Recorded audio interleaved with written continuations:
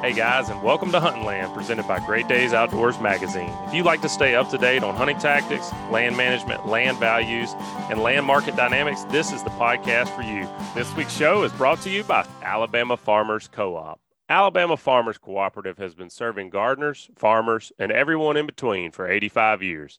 From backyard gardening to large-scale farming and everything in between, your local co-op has what you need to be successful. Since 1936, Alabama Farmers Cooperative has provided high-quality products and friendly service to community members and local farmers. With over 60 locations to serve you and 85 years of experience, you can count on the co-op. For more information and to find a location near you, visit www.alafarm.com. And also brought to you by Great Days Outdoors Magazine. If you hunt or fish in the Deep South, you know that it's different down here. Spawning seasons, patterns, and food sources are not the same as other areas of the country. At Great Days Outdoors Magazine, Southern Outdoors writers pick the brains of the best Southern hunters and anglers to give you the best how-to, where-to, and when-to articles, along with so much more. Pick up a Great Days Outdoors Magazine subscription and become a better Southern outdoorsman. Great Days Outdoors Magazine can be found at your local Barnes & Noble, Books A Million, Tractor Supply Company, Rural King, Bass Pro Shops, Academy Sports and Outdoors, or you can save and buy online at greatdaysoutdoors.com. I'm your host, Joe Baia, here today with my co-host, Butch Theory. And today, Butch, we're going to be talking about getting prepared for next hunting season. And I don't know about you, man, but I really look forward to my trips that I try to take every year. Sometimes they don't work out, sometimes they do, but I look forward to the preparation. I look forward to the trip itself. It's a lot of fun to get out, see new territory. And for me, I really enjoy hunting a new species. And that's going to be something we're talking about today. And that's Sandhill cranes. I have never hunted this bird, but it looks like a heck of a lot of fun. It's a big old bird, great eating. Have you had a chance to do this? I have not ever hunted a sandhill crane. I've actually never even seen one other than pictures on the interweb. How about you? I have seen them. Actually, what got me interested in this, I don't think I've ever seen one. man, last year, got to go out to Southeast Montana, and it was just, they blacked the sky coming south. And, seeing that migration and seeing how really, it seemed seemingly healthy their populations were. And it's just a big old cool looking bird, makes a lot of noise. Delicious. Supposedly delicious. I thought, why Yeah. don't we do a podcast on this? Why don't we go to the source and find out everything you'd want to know if this is a bird that's on your bucket list. So to do that, today we're talking with Vince Kimbrough with Prairie Bomb Outfitters in Texas. Now, Vince, you are a guide in Texas for sandhill cranes and other migratory waterfowl. First off, just tell us a little bit about how you got into guiding and a little bit about Prairie Bomb. That's a pretty interesting story how Prairie Bomb kind of got started. I'm a retired police lieutenant. I was a policeman for about 27 years. I was about to retire from law enforcement, and I went and did a hunt with a high school friend of mine and a buddy of mine named David Hernandez. We've been friends, since sixth grade, and he had some contacts in Amarillo. And so we went to Amarillo to do this hunt, and we hunted with two young guys that owned this little company called Prairie Bomb Outfitters. And my business partner, Carson Rains, and another young man, they were the owners. And we had a wonderful experience. And it was their first year, and we had a great time. We hunted cranes, we hunted geese, we shot limits. It was an extraordinary 4 days of hunting. So I retire. I want to book another hunt. I call Carson in May. I wanted to get in early, and I want to come back and hunt cranes. And he's like, hey, man, we don't know if we're going to run it again this year, just financially. I'm young, and I just don't know if I have the capital. And so I'd done pretty well in my life and had some spendable income. And so we cut a deal, and I bought a third of the business. And we went from there and kind of started it, took it as a true business, and here we are, 4 years later, and we're heading into our fifth season and kind of getting raring to go. So that's kind of how I got into it. And like you guys, I've been a lifelong hunter. I shot my first deer when I was 15 out in East Texas. Shot my first ducks at Lake Fork when I was about 18, and hunted, all through California after that, when I ended up doing a tour in the Marine Corps and stayed in California after that and got into law enforcement. And so been doing this a long time, hunting. especially waterfowl hunting. It's kind of became my passion. And so now here we are today with Prairie Mom, and it's just kind of turned into its own thing. It's been pretty remarkable. That's a cool story. Yeah, that's very cool. I grew up as mostly a deer and turkey hunter, and as I've gotten older and been able to travel more, I've gotten into Western game and hunting a lot of waterfowl. I don't live in a good flyway, so if I go do any kind of waterfowl hunting, I kind of have to make it a trip, so to speak. And one of the things I've always enjoyed about going out west or going on these types of hunts is just getting to meet new people, but having that common bond when you first start up of, hey, you're a hunter, I'm a hunter, like we've got that thing in common, and it makes it a fun way to travel. And I've also really enjoyed getting to learn a new species and kind of what techniques are used for that species and gearing up for that species. And sandhill cranes are something that I have not hunted yet. I've heard about them, and seems like you're hearing more and more about them. I was out in southeastern Montana last year doing an antelope hunt, and we just had clouds of sandhill cranes coming over us, and I was really amazed at how far away I could hear those birds. I mean, they are loud birds. So take us through what the sandhill crane hunting experience is like. I mean, is it similar to other types of waterfowl hunting, or is it its own thing? It's kind of a mix, to be quite honest with you. It really does resemble, a dry field goose hunt in a lot of ways, because we're going to set up, either on some type of cover in an A-frame, on an edge, on a pivot head, something that gives us a place to kind of hide that the birds have kind of are used to seeing. But they don't, and they do decoy just like a goose or duck. But the thing about the cranes is that makes them pretty interesting is, for one, they can see a long way away, and you hear them a long way away, and they're super leery. They just are a weary bird. And so they'll start their descent into your decoys really high, and they'll start dropping in. And if the slightest thing is off, you'll just all of a sudden see them just kind of start picking back up. And they'll just completely, and they're just going to go right over the top of you. So whether it's movement or too much movement, or, if we're running socks and some wind and the socks are too much noise, those little details really make it tricky to hunt cranes. They are a smart bird. So it is a kind of a combination of both waterfowl hunting, out of an A-frame with decoys. We do some calling, not a lot of calling. We try to call enough to the birds to hear us, make a little noise, and have them come in and decoy. Now, when it's right, it is 100% right. It's just like a regular goose hunt or duck hunt out of an A-frame. Those are kind of the differences. Birds are a little bit higher, come from a bit farther. They'll kind of coast in versus just dropping in like geese will. Sounds pretty fun. I did some of that dry field goose hunting. I guess it was very, very end of last year up in Arkansas. Man, that was fun. Those big old birds come in and decoy pretty on that field. Yeah, it's different. It's a very similar hunt, but you're like, that's such a big bird, and it's coming and it's coming and it's coming, and it's still a long way away. Where with geese, when geese come and they drop their feet and that landing gear comes out, they're coming. Cranes are a little different. When those feet finally drop, okay, I've got them. I've got them in, committed to come. Let's just make sure we're not messing this up by moving. Yes, sir. So, kind of like geese and ducks, Joe mentioned, we've done a little bit of that. You and I talked on the phone whenever we were kind of planning this podcast. Talk about the flyway a little bit. We are always waiting on looking at the duck reports, looking at the water up, way up north, looking at the ice way up north, watching the weather patterns, and just praying that cold will push the birds down. Are sandhill cranes the same way? Is it kind of you're waiting on the northern or the cold migration?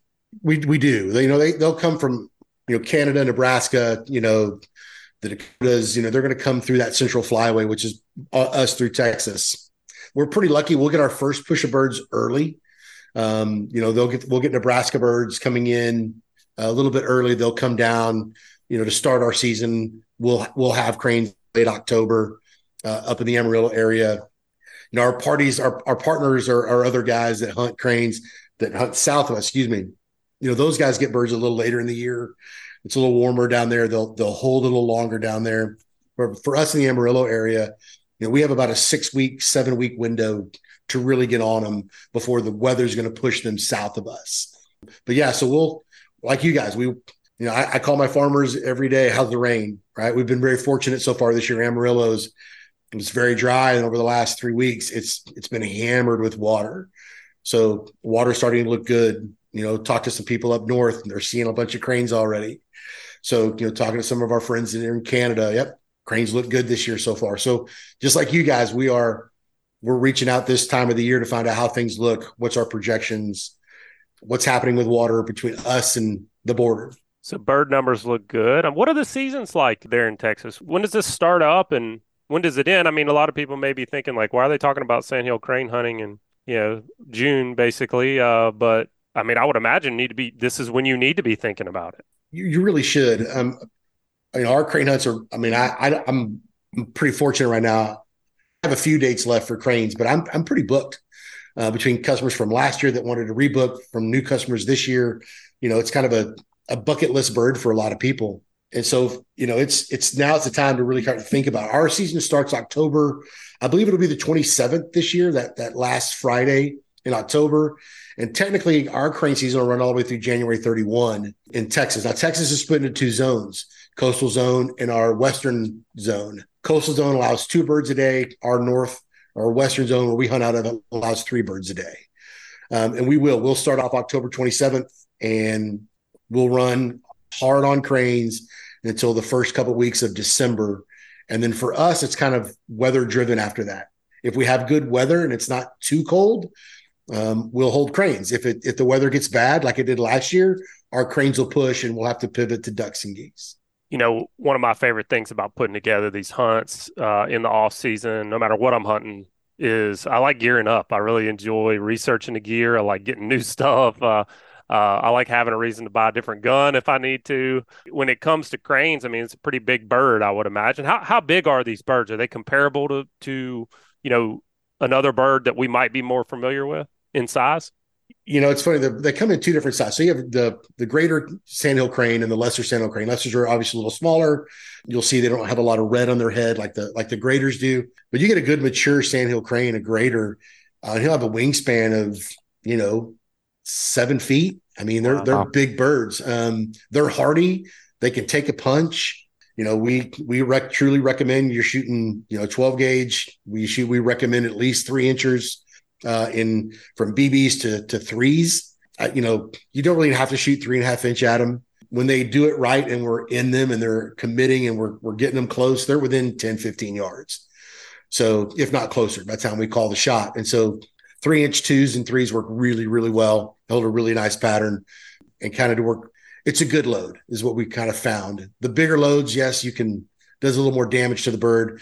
And as precious as that meat is, because it is absolutely delicious, we want to do as little damage as possible. Yeah, absolutely. How many can you kill? What's the bag limit in Texas? Three a day per person in the western part, 2 a day on the coast, the coastal zone.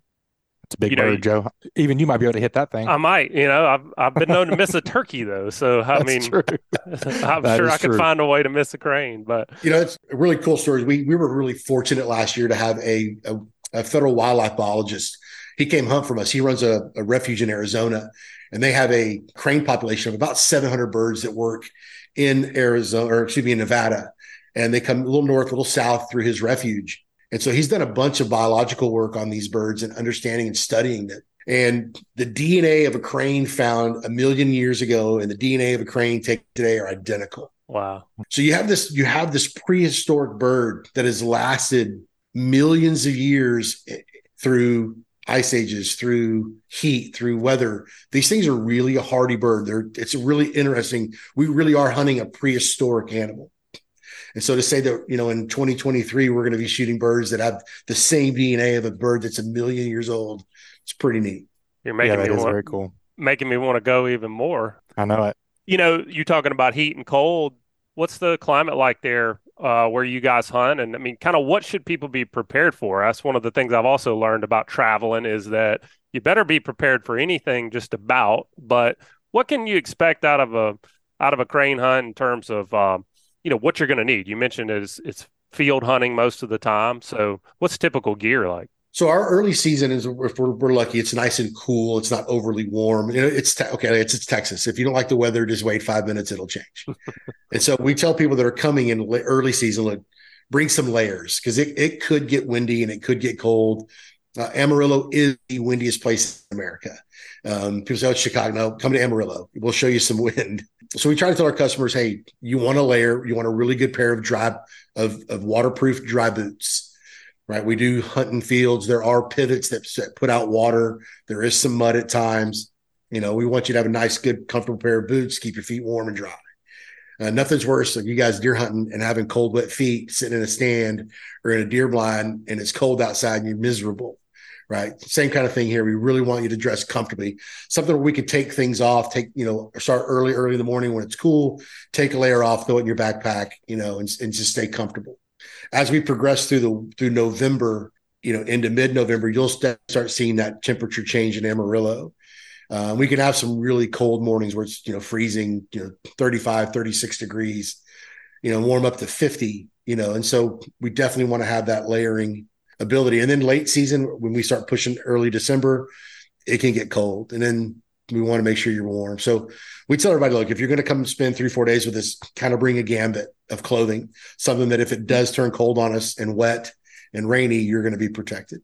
Thinking back, Butch, the show we did with Sitka talking about how to layer in I was cold just weather. thinking the same exact thing. But that's the answer, right? Is if you bring layers, you can't go wrong really in just about any hunt anywhere in the country. Make sure you got, the ability to add or subtract as needed. Especially if you don't have waders on, I think that would be much easier to regulate if you're not having to worry about, that big old stuff. Like I hunted Sitka gear. I love it. They have a great outfitter program for us. Most of our guides hunt in it. We hunt out of the Hudson bibs, Hudson jackets, our Sitka layering, Guardian stuff. For us, it's a necessity, to have really a good set of, boots. I hunted a pair of Danner pronghorns that are waterproof, just because I tell people those are the areas you don't want to skimp. You don't want your hunt to be miserable because you're cold or the wind's blowing or, it's wet, it's raining or it's drizzling. Right. And when you buy good gear for those kind of hunts, whether it's a waterfowl hunt, whether it's a duck hunt or deer hunt, turkey hunt, when you have good gear and good equipment, it just makes the hunt that much easier and more enjoyable. So when customers do call us and they ask us for a recommendation, I tell them, Sitka puts out good stuff. First Light puts out good stuff. Buy quality gear, stuff that's going to last you years. I'm on year 4, with a pair of Sitka bibs, my Hudson bibs. And when I wash them, you can't tell that they're not new. So good, durable stuff, good equipment. Good equipment makes a big difference. There's been plenty of times when I've been in the field, had a piece of gear fail on me, and I would have gladly paid the difference between the cheaper version, which I bought, and the more expensive version. If I could just have that now, please. Yeah. So I can't agree with you more. Buying quality. I mean, even if you end up growing out of it, not needing it, whatever, you usually get most of your money back if you ever need to get rid of it. It just makes total sense to invest. I think that one of the other areas that I have thought I really wish I would have just spent the money, and that's it with a guide. I've done some DIY hunts for different types of things, DIY fishing trips, and got skunked. And I was sitting there thinking, I'd gladly pay for somebody to just put me on the X right now. Because, going out there doing that, going that far, I just at least feel like I had a chance to be successful. I don't have to kill, to feel like it was a good hunt. But when I'm not even close, that's when I'm like, dadgummit, I should have hired a guide to do this. So when it comes to looking into a guide, what do you think people should really think about when they're evaluating different options that are out there? You mentioned you're already mostly booked up. So, I mean, what do people really need to assess? Find somebody that either has hunted with them before or someone that go look at the reviews. Go on Mallard Bay, look at our reviews. Go online, look at our reviews. Google us, right? Find out, what people are saying about that outfitter. You're going to find that a lot of times you're going to answer your own question. Is this guy trustworthy or an honest? What's the reputation of the outfitter? How do they hunt, right? Do you want to hunt with an outfitter that puts 15, 18, 20 people in a field, or do you want to hunt with an outfitter that puts 8 people in a field? Our idea of a hunt is about an experience, whether we shoot a bird or not. It's about the experience of coming to West Texas, putting yourself in a position to shoot birds. My job as the guy to put birds in front of you. Your job as the hunter is to shoot them. If you don't shoot them, that's not on me as the guide. That's on you for not being prepared, right? Or practicing coming in.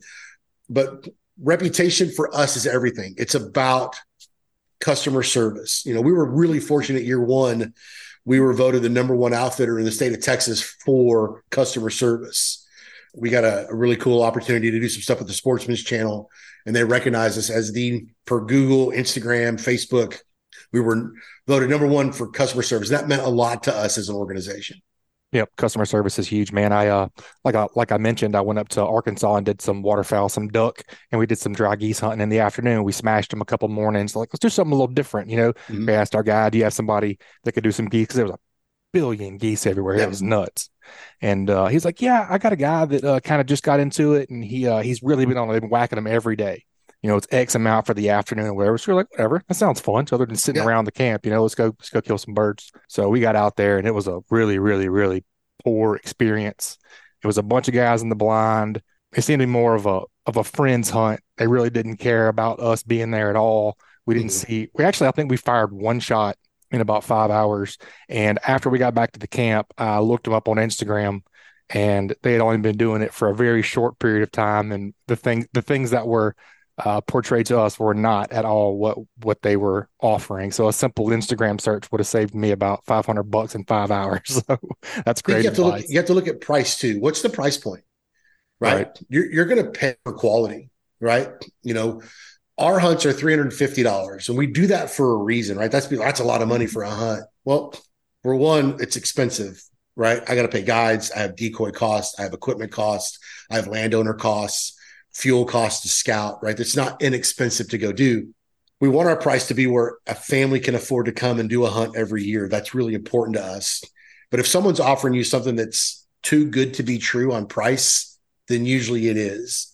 It's either they're selling a group hunt, trying to generate a bunch of people to come out, and then it's just about numbers. So for us, we hunt small parties, 8 to 10 people. We hunted 12 before. We're kind of shrinking that down to between 8 and 10. We want you to have an experience. We want you to know the people you're hunting next to. We want you to get to know the people in the blind next to you. We want to have a fun time while we're out doing this. That's what we do. This it's supposed to be fun. So let's make it fun. This is why we got into this, is because I love to hunt. So let's make it fun. Let's have an experience where if we don't shoot a bird, you laugh your butt off in the blind, from my guides, Carson and Dawson, cracking you up with jokes. These two kids are hilarious, right? They're amazing. And so, I couldn't be happier with our team and in that aspect of let's make it an experience and have a great reputation. Now, are we perfect? No, we're not. No one is. You're always going to have somebody that's unhappy with you, that's going to say something about you. I don't get into Instagram battles with people. I had a gentleman last year was unhappy with us. Everybody's like, you need to answer that. You need to answer that. I'm like, no. I don't need to answer that. I don't. Right. I don't need to get into that. Right. Did he tell the entire truth about what happened with his experience? No, he didn't. Not even close. He wanted to paint a picture of what he wanted, and that's not what nearly happened. And so I just said, that's not who we are. He's unhappy.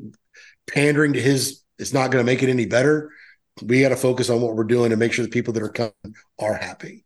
So you have to understand that there are going to be people who say things about you that aren't necessarily true or fair. You just move on. I always like to read, if there are negative reviews, I always like to read those specifically. Like, I don't really even need to read good reviews so much because they're good reviews, right? But if they're negative reviews, I really like to read into those, because a lot of times you'll get a feel for, is this a consistent theme? And it's not just with, this could be anything, but with outfitters, fishing guides, all this. Is what you start to see a pattern of a lot of times is that there are the people that have the unrealistic expectations that give those negative reviews. And, my mindset on anytime I go on any kind of a guided adventure like this is, did they work hard? Were they prepared? Was the gear in good shape? Were they polite? Did they try their best? Because you can't control when the birds migrate. Hunting is hunting and fishing is fishing. You can't control the wildlife and Mother Nature, but you're right. You can be prepared and you can try your dangest. That's right. And you can usually ferret that out from those negative reviews. Like, is this something where, the person had a bad experience because it doesn't look like they were working hard, or was it just because they didn't quote unquote get the limit, and I'm not worried about that. So that's great advice. And I think too, it really resonates with me that cheapest isn't always best. I want the guy that that charges what they need to charge to do the job the way it needs to be done. Like I said earlier about the gear, there's plenty of times I'd have gladly paid the difference on whatever, cheap version I bought just to have one that's working correctly. And that makes a lot of sense to me too. Yeah. A lot of things too is when you're seeing guys pull gear out of the truck or out of equipment to get set up, what does it look like? Right? Is it organized? Are they right. Is it clean? Is it well maintained? Is it battered or a bunch of holes in all the decoys, right? What is it? What are you looking at when you see, the vehicles pull up? Are they, it's hunting, don't get me wrong. My truck was a mess at the end of the season, but is it a well-maintained vehicle, right? Is the trailer well-maintained? Is it when you're starting out a business, those expenses, those capital improvements, they're expensive. And so you have to find a price point that helps pay the bills, but yet keeps it to where people want to come hunt with you, because you're getting your money's worth. Your bang for your buck is better. So I think you look at all those things, how are they treating me? Are they communicating to me, right? Or am I just standing here waiting for someone to tell me, here's your spot in the blind, sit down here, right? Are they including you in the experience? Because we offer it to all our clients and customers. Do you want to set up decoys? Do you want to be a part of the spread? Do you want to come scout with us in the afternoon to see what we look at, how we scout? What do you want to do with us, right? This is your hunt. You paid for it. Tell me what you want out of it. Yeah. And so, we give our hunters options, right? If I got a really nice crane feed and it's an awesome feed and it's an hour and a half away from where we're in Amarillo, but it could be a banger of a hunt, or I can do a mediocre goose hunt over here. I lay it out for them. Hey, this is 25 minutes away, right? There's geese here. Where chances are we'll get on a few. Or do you want to drive the hour and a half and go, look at this possibility for something successful, and then let them decide. And then that way it's not on me for making that decision. Now it's on the hunter and the group that said, hey, we want to screw it. Let's make the drive. Let's go see if we can't go find that better hunt. Yeah. So those are the kind of things you need to look for as an outfitter. If an outfitter's telling you, no, this is where you're going, this is what you're doing, there's some issues there. Now, I caveat that with a couple of things. If I don't have, let's say, for example, I get cold weather, my cranes push, and I don't have any cranes to hunt, you have to be able to pivot, right? And go do a goose hunt, a dry field goose hunt, or ducks on water, right? You have to understand that this is a migratory bird, and it's going to go, it may not always go the way you want. And so you have to be open-minded as the customer of, it's a migratory bird. And when the weather changes and it gets brutally cold and snows, that crane that I have is most likely going to push south. That's a great question that you can ask a guide if you're evaluating is, what are our alternatives if you're out of birds, because that happens. Like you said, you get a push and they're gone. What are we going to do if they're not in country? Last two weeks of our season, our second year in business, Amarillo froze. It was a popsicle. There wasn't open water anywhere. It was absolutely froze up. What open water we had, birds were sitting on and they weren't moving. And we canceled 2 weeks of hunts and refunded deposits, because I'd rather you not come out and sit. And could I put you in a field, charge you full price, and had you sit out there and not shoot a bird? I could have. Yeah. Right. And a couple of customers were unhappy. They're like, well, I really wanted to come. I'm like, well, I don't have anything for you to hunt. I just don't. I don't want you to come a bad experience. Right. And so, but everybody else was like, holy cow, I've never had an outfitter tell me don't come because there's no birds. Yeah. So I'd save your money. Yeah. I'd rather have that guy mad at me than be the other end whenever you got a check from the guy and he doesn't have any birds and he's disappointed about that. Yeah. Yeah. Hard for somebody to leave a bad review when their outfitter calls them and says, hey man, I just, I don't think you should come. Like that's and if they honest. do, you probably don't want to hunt that guy anyways. And 90% of those guys that we talk to on the phone let us keep the deposit and rebook for the next year. Yeah. And so we end up hunting those guys the next year, and they had a great time with it. I'm glad you bring that up, because you mentioned that this is a bucket list hunt, but you also mentioned that you're pretty much almost booked up, and a lot of that is repeat business. So, I could see this being like, oh, I'm going to go do this and then I like everything I hunt. All of a sudden I'm into it. I want to do that every year. How many of your people end up coming back? Oh man, we're really fortunate, guys. I would say we probably get 60 to 70% of our business right now as return customers. So they just love it. People love to do. It's great. They love to do. And it's, I get calls, all the time. Hey, Vince, I just text today. Hey, Vince, it's such and such from last year. What's open, right? And, and we're actually, we're actually as an organization working to offset some land further south of Amarillo where the birds kind of tend to last longer. So we can expand our crane season from that first 6 weeks or so into mid-December, where we may have to drive an hour and a half, hour and 40 minutes to get on these birds. But if that's your bucket list bird and you want to hunt with us, that's what's going to have to happen. And so God willing, we'll end up with some new land south of us this year. And and that traditionally holds birds year round, and we can expand this and open this up to other customers for the rest of the season. Vince, the thing I've always heard about cranes, Sandhill cranes, is they're the ribeye of the sky. And you mentioned it earlier. I mean, are they really that good at eating? I'm telling you, I eat a lot of waterfowl. I do, and I like it. I like duck. I like goose, especially like my geese. I like to take it and make it a breakfast sausage. We had a couple of local guys last year shot a bunch of geese with us and made a bunch of breakfast sausage for us. And it was it's so good. It's just so good.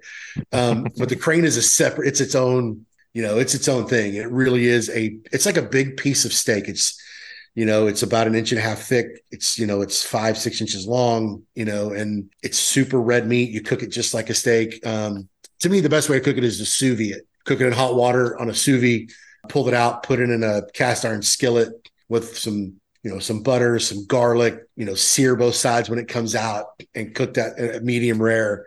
And it doesn't get any better. It's just really good table fare. And so it's pretty fun. I get phone calls from friends. I don't want to name names, but I have a famous friend in the industry, and he reaches out quite often, or not quite often. He's reached out a couple of times. If you got any leftover crane, you know where to mail it. And I just laugh, and I actually talked to him recently and told him, hey, this year, I promise you, I'll hook you up with some crane this year. Well, eating what I kill is a big part of why I hunt, and it extends the hunt for me. It's something that I get to relive.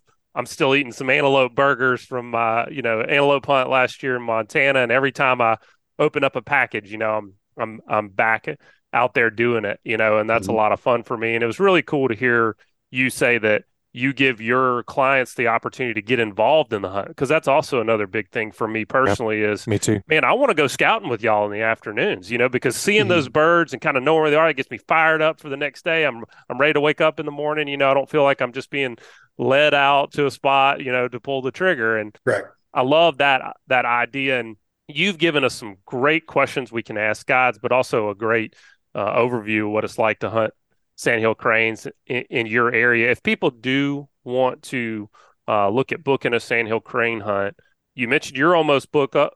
How can people go see your hunts and availability and just get a good feel for everything you guys offer? So our website, is, prairiebomboutfitters.com. We work really closely with a company called Mallard Bay. They're kind of like the Airbnb of hunting and fishing. We've been fortunate to be, with Mallard Bay since their beginning. I think we were the first or second waterfowl group to join them, and become a part of their booking program. And so super simple. You can go to mallardbay.com, look up Prairie Bomb Outfitters, go in, pick the dates you want. They'll send me an email. I'll let you know if the days are available.